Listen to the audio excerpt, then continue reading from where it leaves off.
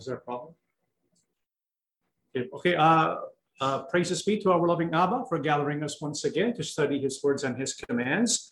We have 4 questions lined up for this evening. Let's go with the first one, but let's go ahead and look at the question that was posed. Hello po ka, John. I hope you and your family are always safe. First question has to do with prayer. Second question has to do with the Gentiles already being fulfilled. Question number 3 is about the Mount of Olives. And question number 4 is about signs of the Great Tribulation.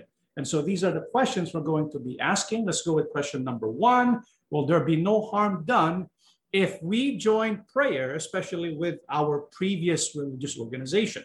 This may happen in our case, given we reside in the same household, if occasions are being celebrated. So I'd like to first rephrase the question in a more general term and ask the question, can we participate in religious activities like prayer and worship with other religions? We need to first understand the book of Exodus 20 verse 3 is one of the first command of the 10 commandments. It says, you shall have no other gods before me. So if we will participate, for example, in prayer or in worship with another religion, we need to ask ourselves, who is the God recognized by this other religion? Because we know there are many religions in the world today. There's the Islamic religion, Buddhist religion, Catholic religion. There's so many. So the question we need to ask ourselves first is, well, who is the God recognized by that religion? Because if they recognize a different God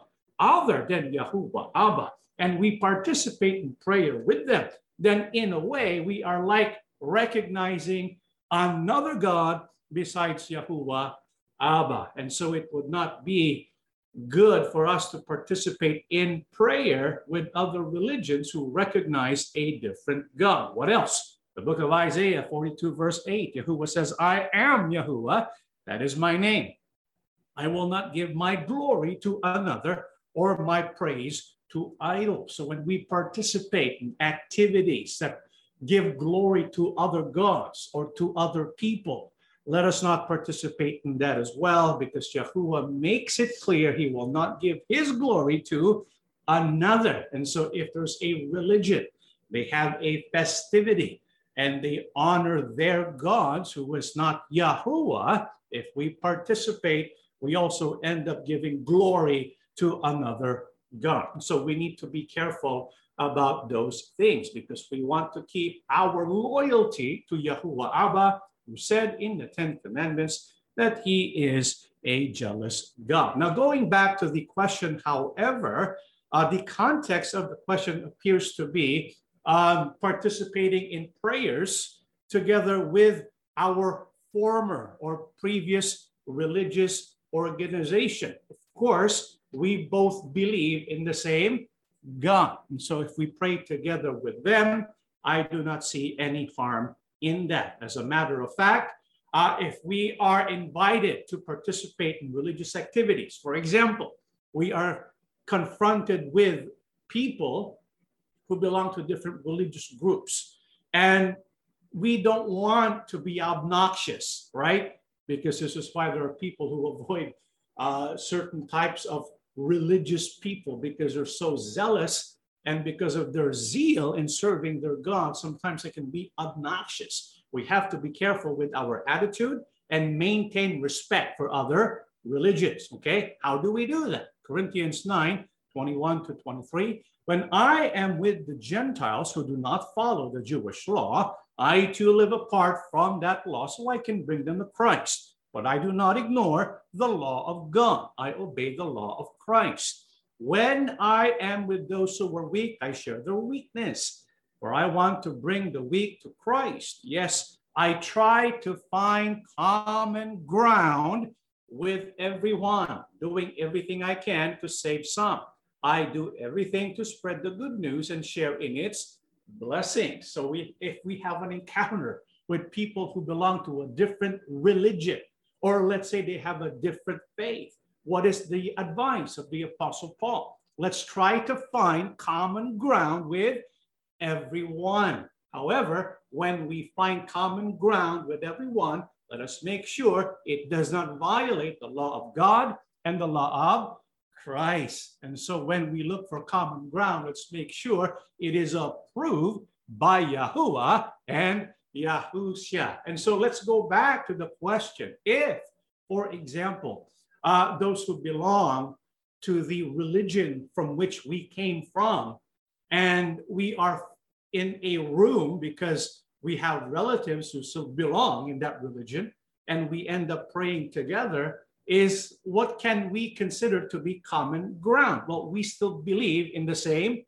God. We just have the name of that God that they refuse. So that being the case, it would be appropriate to pray together with them. It's still considered common ground. However, if the religion that is seeking our participation together with them in prayer believes in a different God, then that's already breaking the law of God. And so we want to respect them, however, and so we don't blatantly reject them and say, your God is a false God. No, we have to be polite, right? We have to be civil. We must not be combative. We have to practice the truth with love and compassion. And so what we need to do so that we can build bridges and win people to Yahushua the Christ is to find common ground. From common ground, build relationships so that we can have the opportunity to bring people to Yahushua. However, if we do belong to the same household, for example, from those who come from the religious group we came from, but they do mock the name of Yahuwah Abba, that's a different story. There's a caution that Yahuwah God tells us about. The book of Psalms 1:1-2. Blessed is the man who does not walk in the counsel of the wicked, or stand in the way of sinners, or sit in the seat of mockers. But his delight is in the law of Yahuwah, and on his law he meditates day and night. You know, you can reject a belief of faith without mocking it, right? For example, you know, I have friends who are members of the former religion who do not believe in the name of Yahuwah, right? But they don't mock it. But there are those who reject that belief. They don't believe that Yahuwah God has a name and that we should not have a part in it. But they mock the name. In other words, they make fun of the name. If that's the case, brethren, do not sit together with them. It's not a good idea. This is from the teaching of Yahuwah Abba. Okay, so that's question number one. Let's go to question number two.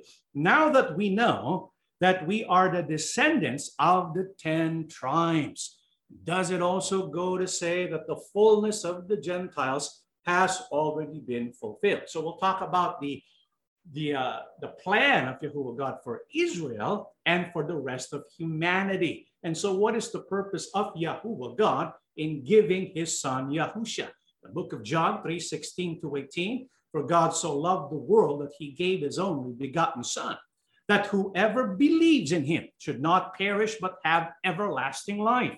For God did not send his son into the world to condemn the world, but that the world through him might be saved. He who believes in him is not condemned, but he who does not believe is condemned already, because he has not believed in the name of the only begotten Son of God. So what is the main purpose of Yahuwah God in sending forth his son, our King Yahushua HaMashiach? It is for the salvation of everyone, of the people of the world, not just Israel, not just a particular nation. We need to understand fully that everyone and anyone, regardless of race and bloodline, can receive salvation, can become a son and daughter of God. How so? By Yahushua, the King, who died for our sins. So that's the main purpose of Yahuwah God in sending forth his son, Yahushua HaMashiach, to die for our sins, to die for the sins of the world. However, what also is another purpose? We know it is for the salvation of people, but there's also another reason why, another purpose. What is that? Let's read the book of John 11:51 to 52. Now this he did not say on his own authority, but being high priest that year, he prophesied that Yahusha would die for the nation. In other words, he would die for the world, for the salvation of all human beings, okay? And not for that nation only, but also that he would gather together in one the children of God who were scattered abroad. What also is a purpose of our King Yahusha for why he was sent forth into the world. It is also to fulfill the Abrahamic covenant to its completeness. And what is that? To bring together in one the nation of Israel. Okay, so that's also a purpose of our King Yahusha, because there's going to be a millennial kingdom. That's where Yahuwah God will be king of all through his son, King Yahusha HaMashiach. And so how would our King Yahusha do this? What will be the initial process? What does he want to do so that he can bring together into one a nation, the nation of Israel? Matthew 15:24. But he answered and said, I was not sent except to the lost sheep of the house of Israel. And so when our King Yahusha was here, one of his purposes was to look for the sheep of Israel, the house of Judah, the house of Israel. They were to be united through our King Yahusha HaMashiach. However, what happened when the opportunity for Yahusha to be king over Israel, over Judah, when that opportunity came, what happened? The book of John 1:11 to 13. He came to that which was his own, but his own did not receive him. In fact, what did they do to him? They put him to death, right? He was crucified because of them. Yet to all who received him, to those who believed in his name, he gave the right to become children of God. Children born not of natural descent, nor of human decision, or a husband's will, but born of God. And so when Israel rejected Yahusha as their king, the Abrahamic covenant would have to wait for its final fulfillment, because they rejected the king who would bring them together to become one nation again. Because they rejected the king, what happened? The calling, the salvation offered to the Israelites, they're given to everyone else, to all who would receive him. So how would Israel and those who were not of Israel receive this salvation through our King Yahusha? The book of John 15:1 to 2, 5 to 6. I am the true vine, and my Father is the vine dresser.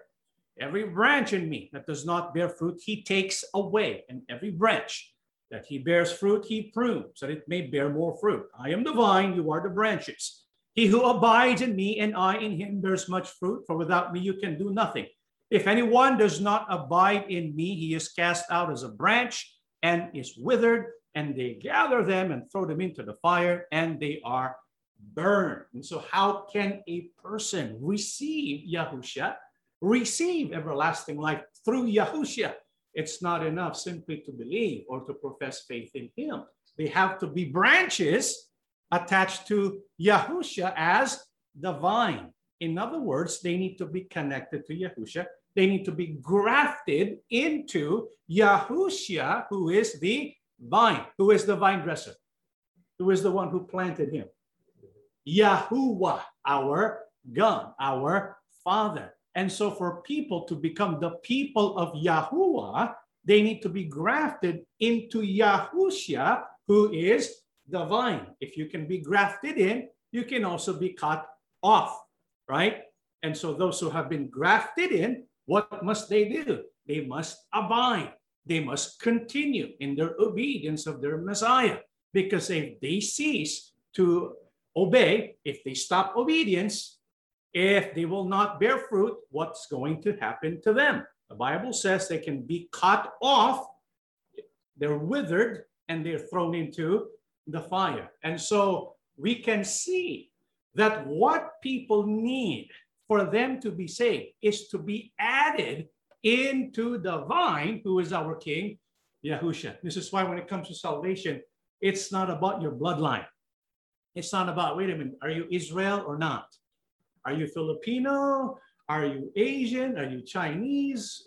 That's not important. What is important is, are you grafted into Yahusha, who is the vine planted by Yahuwah, our God. And so Yahuwah sent Yahusha so that whoever's grafted into him or added into his body, they are the ones who are going to be saved. However, to fulfill the Abrahamic covenant, it's also Yahuwah's will for the people of Israel to be gathered together and to be brought into Yahusha, who is the king, to be grafted into Yahusha as the king of all. However, we know what happened. They rejected the Messiah. And so what does Apostle Paul say? Romans 11 and 12. I say then, have they stumbled that they should fall? Certainly not. But through their fall, to provoke them to jealousy, salvation has come to the Gentiles. Now, if their fall is riches for the world and their failure riches for the Gentiles, how much more their fullness. And so because Israel rejected their Messiah, now when we say Israel rejected their Messiah, of course there are some remnants who accepted Yahusha, right? Because there were some Jews who became members of the assembly of Yahusha in the first century. However, for the most part, they did reject Yahusha. So much so that after they rejected Yahusha, about 40 years later, what happened to them? They were destroyed, right? And they were dispersed. And so the work of bringing together Israel would have to wait until a certain time passes. We'll talk about that later. So we know when Israel rejected the Messiah, they fell. And after they fell, opportunity was presented to who? The Gentiles. The Gentiles. And so because the opportunity was presented to the Gentiles, who was called by Yahushua Christ to administer and to proclaim to them. Romans 11, 13 and 15. For I speak to you Gentiles, inasmuch as I am an apostle to the Gentiles, I magnify my ministry, if by means I may provoke to jealousy those who are my flesh and save some of them. For if they're being cast away is the reconciling of the world, what will their acceptance be but life from the dead? So who was called by our King Yahusha to proclaim the message to the Gentiles? It would be the Apostle Paul. This is why he became known as the Apostle to the Gentiles, because his main audience were the Gentiles, or the people who were not Hebrew. And so salvation and its message were presented to them. This is why many of the converts, I'm not saying all, but many of the converts of the Apostle Paul were of the Gentiles. And so why did Apostle Paul say that they were cast away?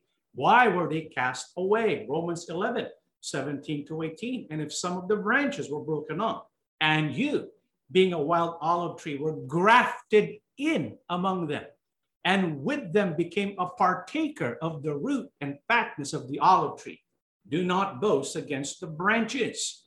But if you do boast, remember that you do not support the root, but the root supports you. And so why were the Israelites, Israel, why were they broken off? That's because they did not accept Yahusha. And so what replaced them? The Bible says, you being a wild olive tree, right, were grafted in among them. Who were they? Who was like a wild olive tree? They were the Gentiles. And so they were grafted in. What does that mean? They were added to the vine, who is our King, Yahusha. However, what is the warning of Apostle Paul? Do not boast. Why? Because you are just wild olive trees or wild branches that were grafted in to our King Yahusha. You do not support the root, but the root supports you. Who is the root? Our King Yahusha. So it says, do not boast. Do not boast. Now, why were the Israelites broken off? What was it that caused them to be broken off? Let's read the book of Romans 11, 19 to 20. You will say then, branches were broken off that I might be grafted in. Well said. Because of unbelief, they were broken off, and you stand by faith. Do not be haughty, but fear. So Apostle Paul says the Israelites were broken off, right, from the tree, from Yahusha, because they did not believe. And so even if Yahusha were sent for them because they had no faith, they were broken off. But those who had faith, like the Gentiles, they were grafted in. However, the Apostle Paul warns them, do not be haughty, do not boast. Why? Romans 11, 21 to 22. For if God did not spare the natural branches, he may not spare you either. Therefore, consider the goodness and severity of God. On those who fell, severity, but toward you, goodness. If you continue in his goodness, otherwise, you also will be cut off. Isn't this what our King Yahusha said? Who are those who will be cut off? Those who do not bear fruit. Who are those who will remain, who continue in his goodness? Those who abide in him. So our King Yahusha and Apostle Paul is telling us who are now with Yahusha as his branches, we need to continue abiding in our King. Otherwise, we would receive the severity of God, not the goodness of God. So we need to be careful, and we need to become aware of what we're doing to make sure that we remain abiding in our King. Does it mean, however, that because Yahusha has removed the Israelites, does it mean there is no hope for them? Let's keep reading Romans 11, 23 to 24. And they also, if they do not continue in unbelief, right, will be grafted in. For God is able to graft them in again. And so there is the work of the regrafting of Israel into Yahusha. Okay, remember, they were cut off because of their unbelief. But Apostle Paul's telling us, because he knows prophecy, Apostle Paul studied the law. He studied the Old Testament. He studied the prophets. And in the prophets of Isaiah, Jeremiah, Ezekiel, so on, Hosea, Apostle Paul knows that there's going to be a regrafting of the remnants of Israel. Israel, again, will be grafted into Yahusha. For if you were cut out of the olive tree, which is wild by nature, and were grafted contrary to nature into a cultivated olive tree, how much more will these who are natural branches be grafted into their own olive tree? And so, according to Apostle Paul, if the Gentiles were easily grafted, right, even though they're considered wild olive trees compared to what was already planted by Yahuwah, how much more the Israelites? And so it would be an easy thing for Yahuwah God to do, to regraft his people, the descendants of Abraham, into Yahusha. But the question is, when will he do that, right? When will this take place? This regrafting of Israel into Yahusha HaMashiach. Let's read Romans 11, 25 to 27. For I do not desire, brethren, that you should be ignorant of this mystery. And so this is the mystery. And I want you to keep this in mind, because when we study the book of Revelation, we're going to tie all of this together. Because in Revelation, when we study the seals of Revelation, it speaks about the work of the mystery of Yahuwah's work and Yahusha's work about the Gentiles. And we find it here. There's this mystery that Apostle Paul's talking about. Okay, do not be ignorant. And so you need to remember this. And so when we study Revelation, I'll go back to Romans 11, 25 to 27 to connect everything. But for now, I want you to understand, this is a great mystery that we need to put in our mind. Do not be ignorant of this mystery, lest you should be wise in your own opinion. That the blindness in part has happened to Israel until the fullness of the Gentiles has come in. And so all Israel will be saved. As it is written, the deliverer will come out of Zion, and he will turn away ungodliness from Jacob. For this is my covenant with them when I take away their sins. And so Apostle Paul tells us, yes, there's going to be a regrafting of Israel, right? But this will take place when? After the fullness of the Gentiles has come in. So right now, ever since the first century up until now, there's this reaping of the Gentiles. Once the major reaping of the Gentiles has completed, what will Yahuwah God do next? He will now turn his attention to who? Israel. So there's going to be a regrafting of Israel in the end times, not in the first century. The first century, Israel got the opportunity, but they rejected it. But they will get another opportunity, right? Remember, Yahuwah God reached his hand the first time. He will reach his hand he reached his hand the first time in the first century, but they rejected our King Yahushua. He will reach out again with his hand to bring together his people Israel, right? After the fullness of the Gentiles has come in.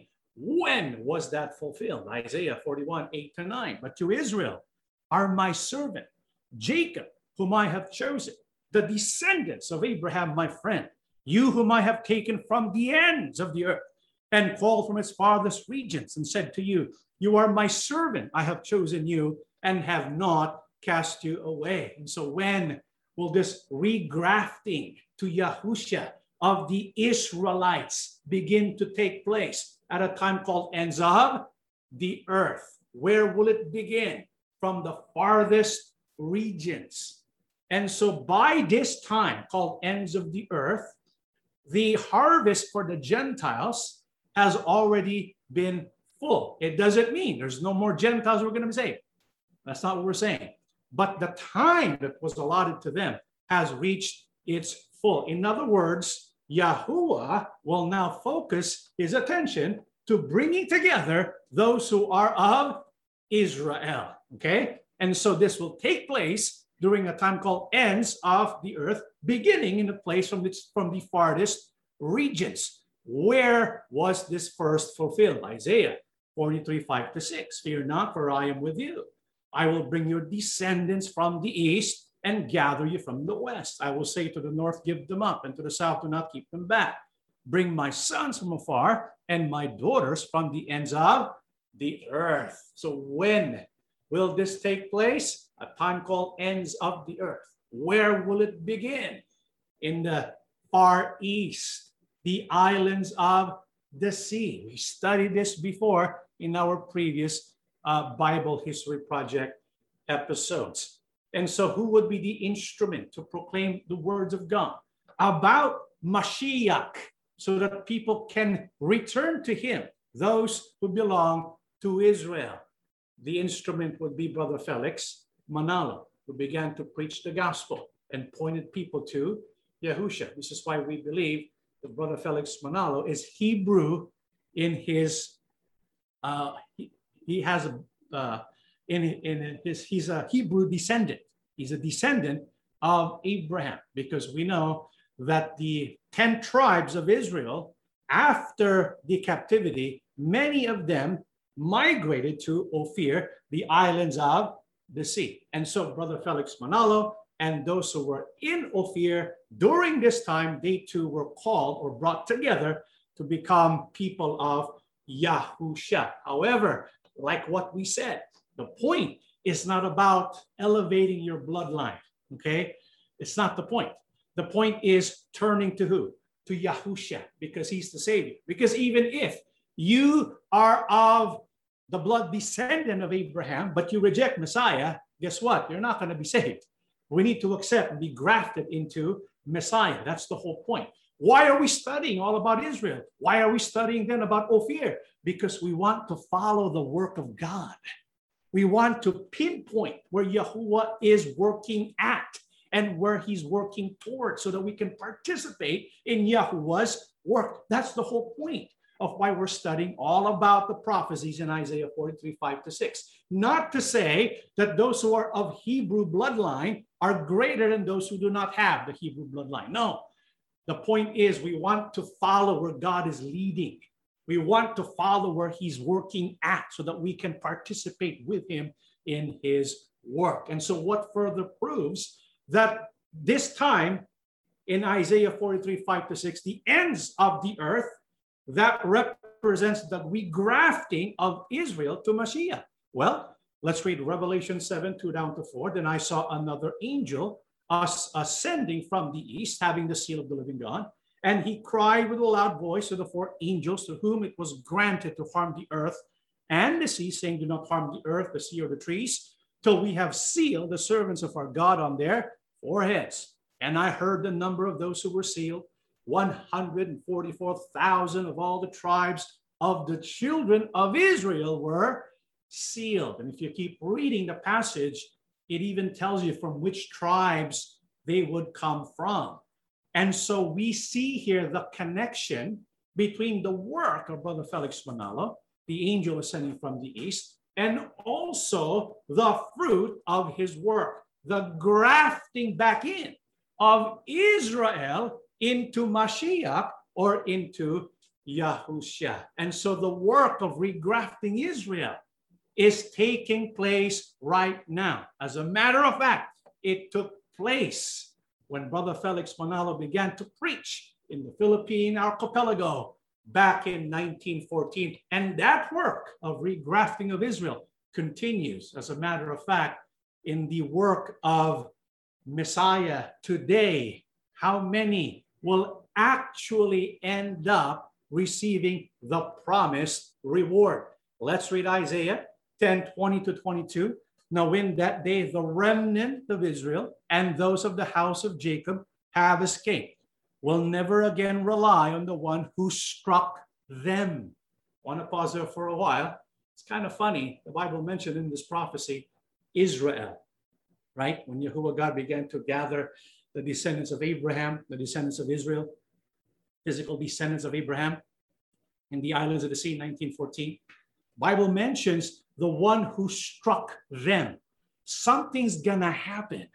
And the Bible says, never again will they rely on the one who struck them. So before they were relying on the one who struck them. But after this, they will no longer rely on the one who struck them. Instead, they will truly rely on who? Yahuwah. You notice that? I want you to keep that in mind. The Holy One of Israel.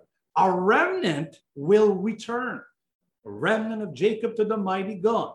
For through your people of Israel may be like the sand of the sea, only a remnant within them will return. A destruction is determined, overflowing with righteousness. And so while Yahuwah is regathering Israel and others who believe in Mashiach, right?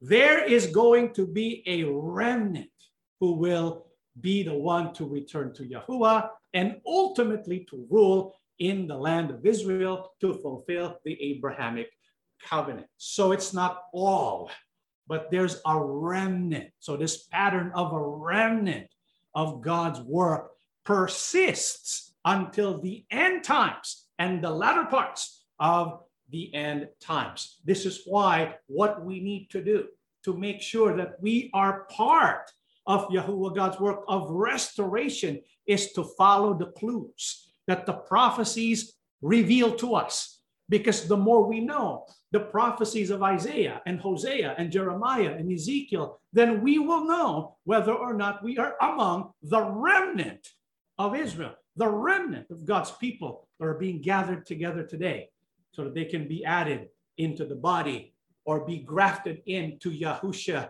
as the vine, okay? So we are indeed past the Gentiles. We are indeed back now into the bringing together of Israel, which means we're very close to the end of the world. Let's go to question number 3. It says in the Bible that King Yahushua will be landing on the Mount of Olives in his second coming. Can you please help me reconcile while it will still be in Israel? Okay, we need to, first of all, make a distinction between the appearing of Yahushua in the clouds, right? and his landing on the Mount of Olives. Because when we say the second coming, it has multiple events. Just like the first coming of Yahusha has multiple events, the second coming of Yahusha also has multiple events. One of the events of the second coming is the appearing of Yahusha on a cloud, right? So he will appear on a cloud. When he does that, we who belong to him will be taken up to the clouds to be with him forever. However, part also of the second coming is when Yahusha will return, this time not on a cloud, but riding a white horse, right? And he will land at the Mount of Olives. And that will be the day of Yahuwah, because that's when the kingdom of God will be installed upon the earth. Okay, so the question is, I'm still trying to understand the question. Can you please help me reconcile why it will still be in Israel? So he's landing on Mount of Olives. Why will it still be in Israel? Before we answer that question, I guess, let's go first to Luke 22, 39 to 42, and find out what the significance of the Mount of Olives is. Luke 22, 39 to 42, Yahusha went out as usual to the Mount of Olives. And so it turns out the Mount of Olives was his regular go-to place, right? What does he do in the Mount of Olives? On reaching the place, he said to them, "Pray that you will not fall into temptation." He withdrew about a stone's throw beyond them, knelt down and prayed, "Father, if you are willing, take this cup from me, yet not my will, but yours be done." So the Mount of Olives was an important place for our King Yahusha, right? Because he would often go there so that he can pray. In fact, one of his famous prayers right before his crucifixion in Gethsemane, what was that prayer? "Not my will, but thy will be done," right? That was in the Mount of Olives. So it's a regular place where Yahusha goes to pray. What else? Luke 21, 37, 38. Each day, Yahusha was teaching at the temple, and each evening he went out to spend the night on the hill called the Mount of Olives. And all the people came early in the morning to hear him at the temple. So Yahusha would often go to the Mount of Olives to find rest in Yahuwah. What else? Luke 19, 37 to 38. When he came near the place where the road goes down the Mount of Olives, the whole crowd of disciples began joyfully to praise God in loud voices for all the miracles they had seen. "Blessed is the King who comes in the name of Yahuwah, peace in heaven and glory in the highest." Mount of Olives would also be the place where Yahusha would fulfill one of the signs mentioned in Zechariah about him being the king of Israel riding on a donkey, right? So he was fulfilling a messianic prophecy in the Mount of Olives. What else? Acts 1, 11 and 12. "Men of Galilee," they said, "why do you stand here looking into the sky? The same Yahushua who has been taken from you into heaven will come back in the same way. You have seen him go into heaven." Then they returned to Jerusalem from the hill called the Mount of Olives, a Sabbath day's walk from the city. So what also is the significance of the Mount of Olives? That's where Yahusha was when he went to heaven. And the angel said to the disciples that Yahusha will come back in the same way. And so we know that Yahusha, when he comes back on a white horse, he will land on the Mount of Olives. And so when he comes back, he will rule. He will rule, right? And he will bring his army with him to install the millennial kingdom. And how far is the Mount of Olives from Jerusalem? A Sabbath day's walk. If you go to Google and you Google the distance between the Mount of Olives and Jerusalem, it's 3 kilometers. Mount of Olives is 3 kilometers from Jerusalem. So the Mount of Olives is in Israel, right?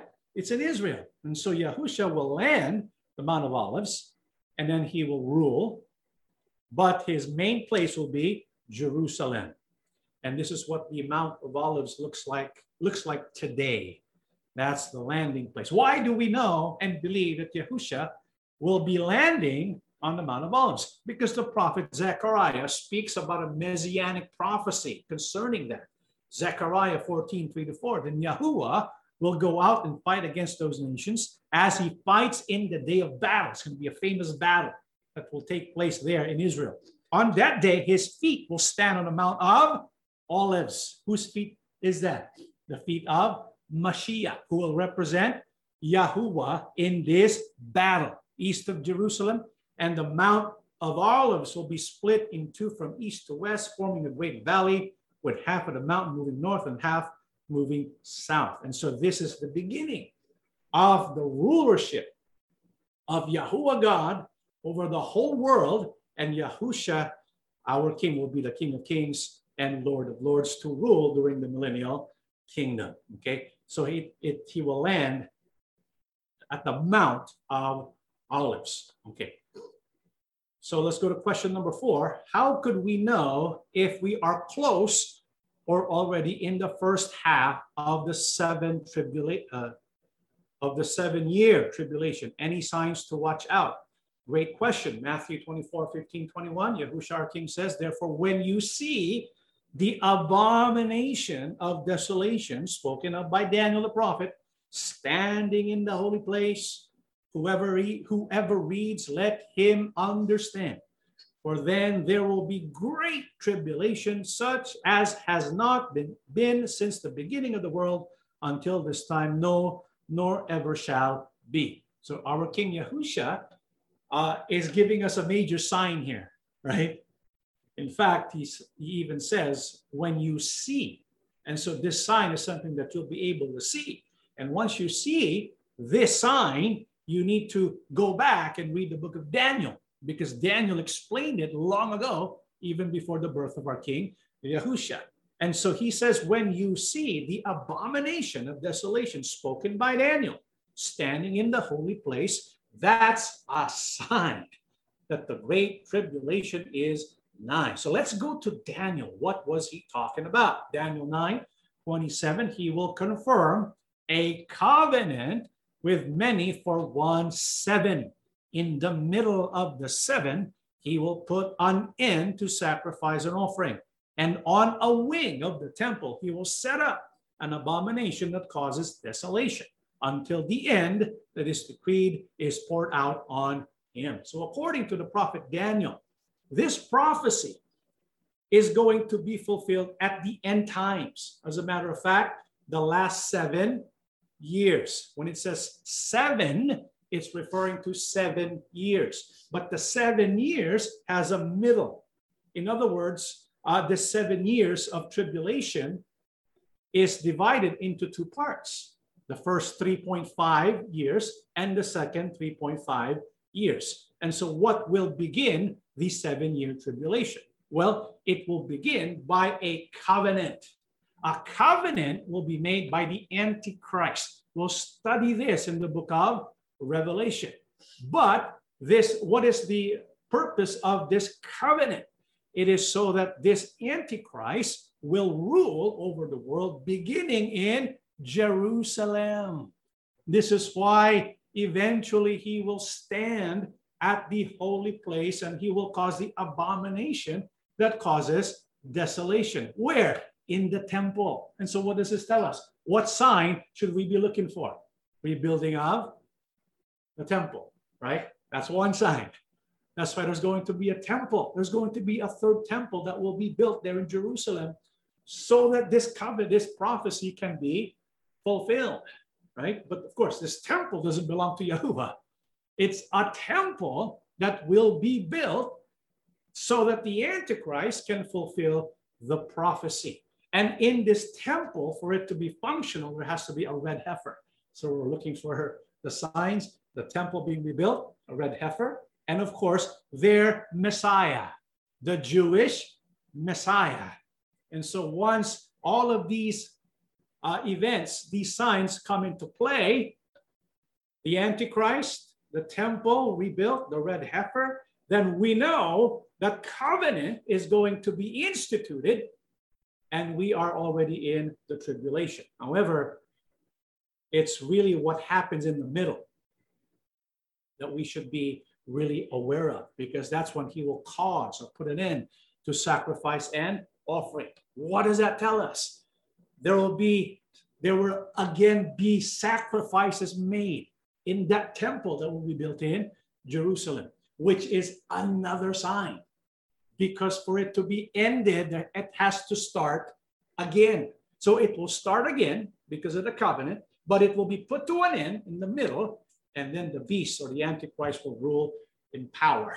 And that will usher in the tribulation. The Great Tribulation actually takes place not in the first part, but in the second part of the 7 years mentioned here by Daniel. Well, what else are the signs that we should look for? Well, we know the Great Tribulation is a major event, right? It's a powerful event, and there are powerful characters involved in its unfolding. This is why you can't really miss it. If you read the Bible and it happens, you will know it. You will see it. This is why we need to read the Bible all the time. So when it happens, we catch it. We become aware. We know what to do. And so there are major characters involved in the tribulation days, one of which is the Antichrist. But who also should we be watchful of? Because they will also participate in a powerful way in the unfolding of the tribulation days. Revelation 11, verse 3. And I will give power to my 2 witnesses, and they will prophesy 1,260 days, clothed in sackcloth. So we have the Antichrist, right? But we also have who? The 2 witnesses, powerful characters involved in the last days, during the tribulation days. And so we need to be aware of the 2 witnesses. Who are they? They are prophets of Yahuwah God. And how long will they prophesy or preach for? They will preach for 1,260 days. How long is that, by the way? 1,260 days? 3.5 years. And so these 2 witnesses, these 2 prophets, they will be prophesying or preaching. What will they preach about? What do you think? Who will they be testifying for? Yahusha, our king. Witnesses of Yahusha, our king. So we need to know that. What is the importance of knowing that? So that we can be in alignment with their work, right? So we want to be in alignment with the work of these 2 witnesses, which is to witness for who? Yahusha. And to witness for Yahuwah. This is why when we study the book of Revelation, we will show you the prophecy that was fulfilled in Revelation 11, 1-2. We're not showing that to you now because it makes a lot of sense when we show you the first 6 seals or the 7 seals of Revelation, one after the other, and then the 6 trumpets before the 7th trumpet blows.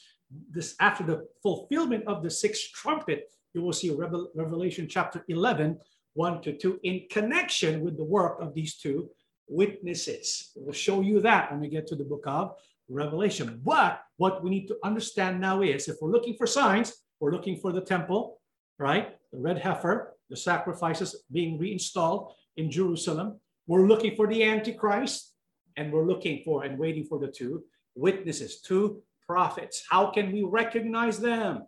Revelation 11, 5-6. And if anyone wants to harm them, fire proceeds from their mouth and devours their enemies. And if anyone wants to harm them, he must be killed in this manner. These have power to shut heaven so that no rain falls in the days of their prophecy.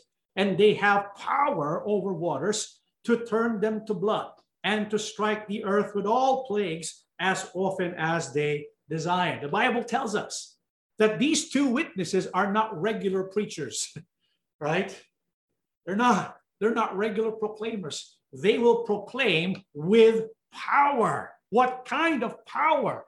Power that produces miracles. Like what?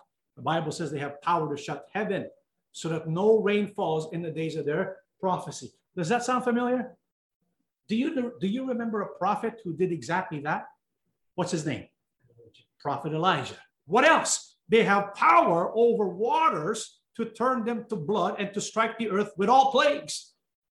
Do you also remember a prophet that reminds you of that? Moses. So who are these two witnesses who will preach and testify of Messiah that will come and have a major role in the unfolding of the tribulation days? Well, I have no idea.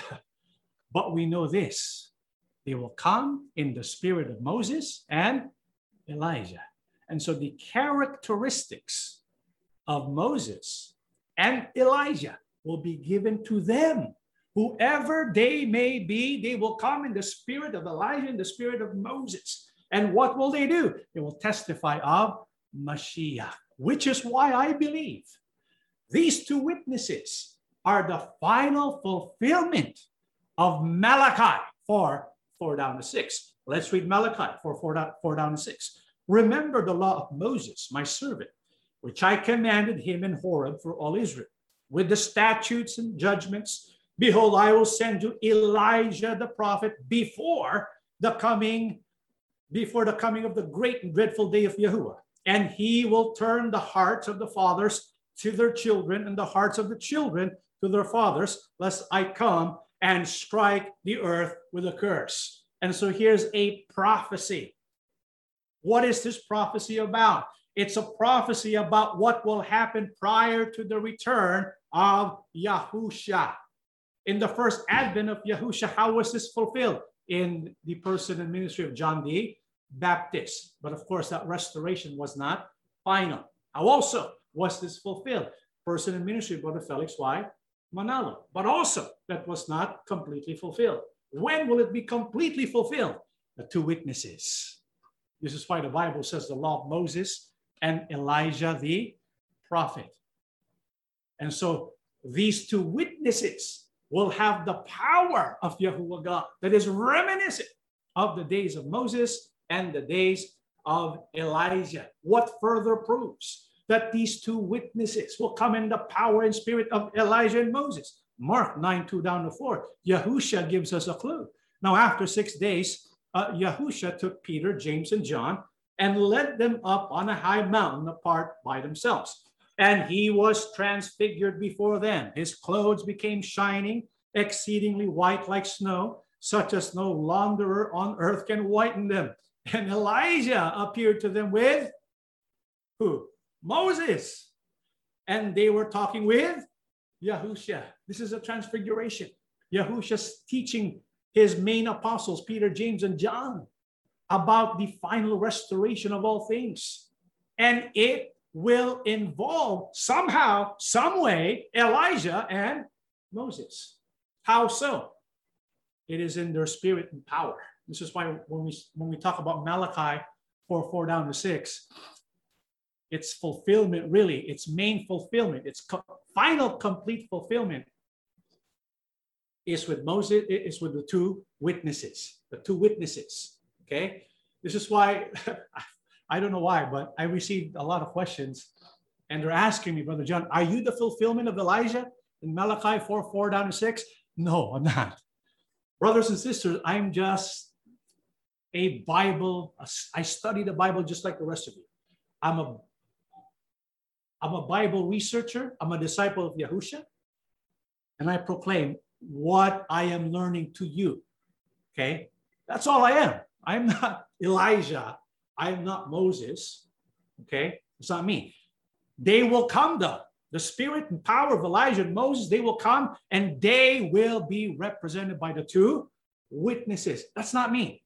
I just wanted to point that out, okay? It's not me. Just in case there are those who might be thinking it's me, it's not. It's not me. It's someone else. There are two who will come, and they will come in the power of Moses and Elijah to testify of our King Yahusha. But why do we need to know this? So that we can be in alignment with what they're going to do. And so one of the things that we need to do is to restore the 10 commandments, the law of Moses, so that the restoration of all things can finally take place in the spirit of Elijah. Okay, so why are we sure that these two witnesses represent that spirit and power prophesied in Malachi? Revelation 11, 7 to 10. When they finish their testimony, these are the two witnesses, okay? The beast that ascends out of the bottomless pit will make war against them, overcome them, and kill them. Wow. And their dead bodies will lie in the street of the great city, which spiritually is called Sodom and Egypt, where also our Lord was crucified. I want to pause there for a while. Where is that great city where Yahushua was crucified? Where's that great city? Jerusalem. But here the Bible calls it Sodom and Egypt. Do you know why? Because right now, and on the day when it's going to be fulfilled, Jerusalem is not the Jerusalem of old. Spiritually, it is Sodom and Egypt. And so the condition of Jerusalem today, it's not like the days of David. It's not like the days of the prophets. It's different. And it's going to be restored because the people occupying Jerusalem today, they are not of God. They reject Messiah, and they're not the ones mentioned in the Bible as true Israel. This is why the Bible mentions the synagogue of Satan. We'll study that when we get to Revelation. We cannot wait to show you what that represents. But for now, the great city today, Jerusalem in Israel, it's not a great city. It's spiritually Egypt and Sodom. That's the condition as far as Yahuwah is concerned concerning Jerusalem today. Then those from the peoples, tribes, tongues, and nations will see their dead bodies 3.5 days and not allow their dead bodies to be put into graves. And those who dwell on the earth will rejoice over them, make merry, and send gifts to one another, because these two prophets tormented those who dwell on the earth. So what would happen to these two prophets, these two witnesses of our King Yahushua? They'll be killed, and they will drag their bodies and instead of putting them into graves. But after they die, what would happen to their to their bodies? Let's keep reading, 11 to 14. Now, after the 3.5 days, the breath of life from God entered them, and they stood on their feet, and great fear fell on those who saw them. And they heard a loud voice from heaven saying to them, "Come up here." And they ascended to heaven in a cloud, and their enemies saw them.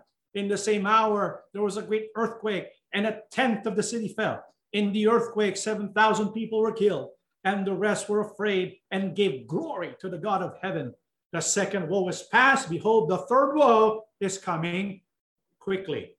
And so what happened to the two witnesses after they were killed by the beast? Bible says Yahuwah God breathed life into them, and they resurrected. And after the resurrection, they ascended to heaven. And after this, the second woe is past, the third woe is coming quickly. And on verse 15, take a look. Then the seventh angel sounded. What is that? The seventh trumpet. There were loud voices in heaven saying, "The kingdoms of this world have become the kingdoms of our Lord and of his Christ, and he shall reign forever and ever." And so it follows exactly what was mentioned in Malachi 4:4-6. After the function of those who will come in the spirit and power of Moses and Elijah, the Christ will come. And there will be the rapture, the bringing into Yahushua those who belong to him. And so the signs we are looking for that concern the tribulation, look at Israel. Look at the temple being rebuilt, the ceremonies being installed, the red heifer, and also the coming Antichrist. These are all events. And after that, be on the lookout for the two witnesses who will proclaim with power the message of our King, Yahushua. Okay? All right, that is our lesson for today. Let us all stand for our prayer. Everlasting Father, Yes, Father. most holy and almighty Yahuwah Abba, Amen. thank you so much for your message tonight. Yes, Father. We know that you are preparing our minds and our hearts Yes. so that we can receive the promised salvation. Amen. Help us, Father, to believe that we can remain abiding with our King, whom you have given to us, Yahushua, your beloved Son. Our King Yahushua, we pledge our complete loyalty to you. We will follow you wherever you may lead us. Help us, despite persecution and opposition, to remain strong by your side, to cling to you by faith, and to profess you, proclaim you with love. Father, please bless your people. Help us to understand your message and to do our best to keep ourselves pure, that we can receive your many promises. Father, when we pray to you, when we bring to your attention our many petitions, especially prayers concerning our loved ones, we ask you to please remember our cries.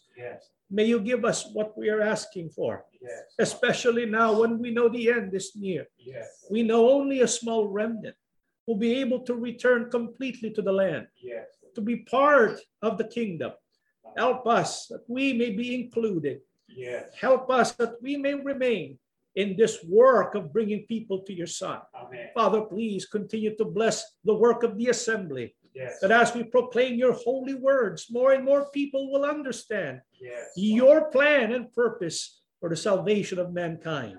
We believe, Father, that you have listened to our prayers, for we ask and beg everything in the name of our Lord and Savior, Yahushua HaMashiach. Amen.